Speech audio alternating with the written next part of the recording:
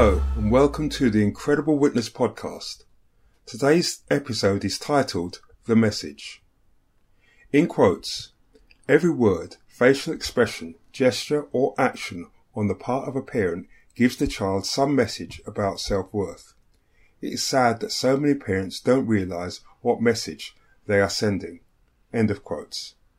Virginia Satir, American author, social worker and psychotherapist.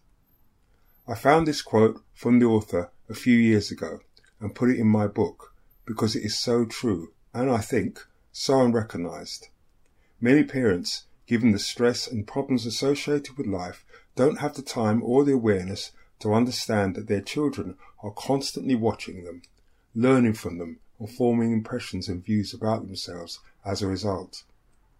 Unfortunately, due to parents' own experiences of being parented, the difficulties they face and their lack of insight, they often fail to appreciate that everything they do, including their tone of voice, cadence, silence, body language and use of eye contact, all send some form of communication to children that has a powerful effect on them.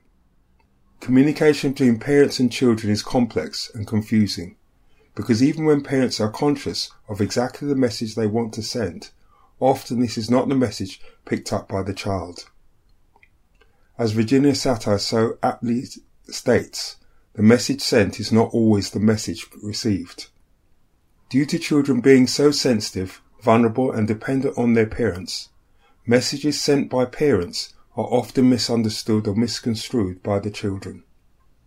Very frequently, also parents, in the course of living their lives, take actions which have nothing to do with their child, but are nevertheless believed by the child to be significant concerning the way the parent feels towards them. Children also often assume far greater responsibility for the behaviour and decisions of parents than is commensurate with their level of power and influence. A child whose parents become divorced may entertain the belief that they were in some way responsible for the breakup of the parents' marriage. A child whose parent commits suicide may harbour the strong view that if only they had loved the parent more, that the parent would still be alive.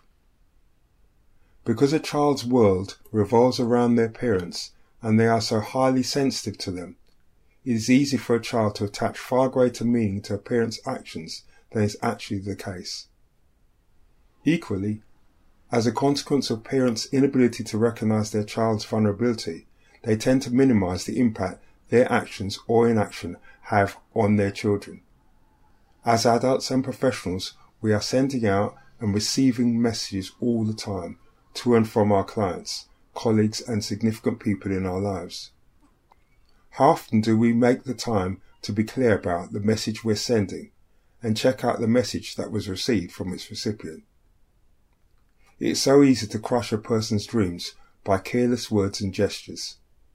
Sometimes this is done by loved ones who assume they know what is best for you and consciously intend to burst your bubble because they believe your dreams are never going to become manifest. But one should never destroy another's dreams just because you don't believe in them. They are not your dreams. For this reason, it is imperative to be circumspect concerning who you listen to or accept messages from. It pays to heed the following words. We must never allow people's limited perceptions to define us. As mentioned earlier, the messages we send out to others are not always the messages received, and that's because people decide and interpret your messages based on who they are and what they believe. They have their own filter system, and as a consequence, people can hear what they want to hear. Although we tend to want to believe that our opinions are valid and well informed, it is not at all unusual for this not to be the case. When listening to others, and because we cannot pay attention to everything that's going on all the time, our attention is selective, tuning into some things and ignoring others. This is particularly the case when it comes to our beliefs and opinions, and it can render us open to being biased and being unwilling or unable to adequately perceive reality. The information we choose to select does not have to be the most pertinent, and often we focus on information that confirms what we already believe. Since it is impossible to assimilate every bit of information, we are inclined to absorb that which we are comfortable with. However, another reason why the messages we send out are not always the ones received is because we can often be unaware that we are sending out mixed messages. As amazing as it may sound to you, it is said that your non-verbal communication accounts for between 65 to 90% of your total communication, although some research will put it as high as 93%. That means the words you use to communicate with others, your verbal communication, only constitutes a small percentage of what is conveyed. The bulk of your communication then is composed of a number of non-verbal cues, such as your facial expressions, eye contact, tone, cadence, and volume of your voice, your posture, mannerisms, gestures, body movements, the clothes you wear, your overall appearance, and any other ways you communicate non-verbally. Your various modes of non-verbal communication and how they work together are extremely important factors in determining how effectively you communicate.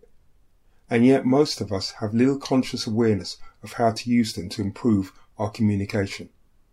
Since much of the way we communicate is performed unconsciously, it is essential to gain as clear as possible an understanding about the way to use your non-verbal cues to convey information effectively.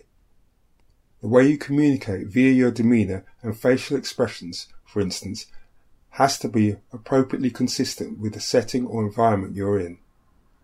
If placed in the witness box, describing serious events related to a child's welfare, your facial expressions naturally would need to reflect your solemn and sincere contemplation with regard to their safety and well-being, in order for your message to be properly conveyed and valued.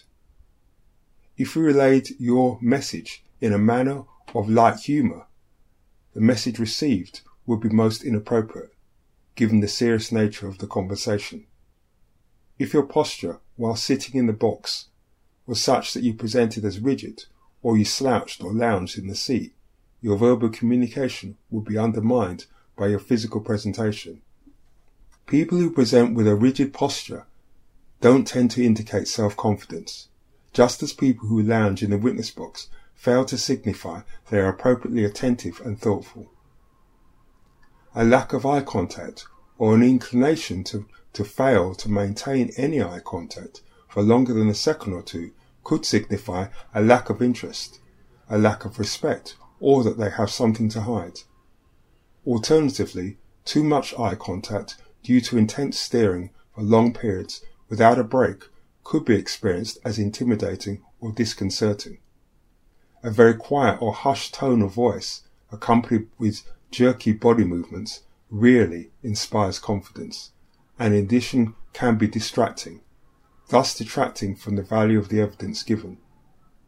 An emotionally flat, monotonous voice, in addition, would fail to captivate the interest of listeners, even when presenting what would otherwise be considered very useful testimony. Basically everything about you, ranging from the formal or informal attire you wear, your hygiene and personal grooming, your attitude, demeanour and body language all communicates a message about you. If you want that message to present you in the best possible way, then it is imperative that you become very familiar with your non-verbal signals, which is why I recommend preparing for giving evidence by observing yourself speaking whilst in front of a mirror, or by gaining feedback from a friend or colleague observing you. Another thing you can do is become an avid observer of others when they are communicating something. Make a mental note of what their non-verbal cues are saying and whether they are congruent with the verbal communication being given. This is a really useful exercise to do because it may be helpful in signalling when people are nervous, uncomfortable, or not being honest with you. But remember, what you pick up or perceive from the non-verbal cues of others is what others can glean in the same way from observing you. The point is, so much of what we do when communicating is done on an unconscious level. If we want to improve our performance in the witness box and in life generally, it is incumbent on us to become far more conscious with regard to everything that we do. Actions in the absence of conscious thought do not serve us and can be harmful.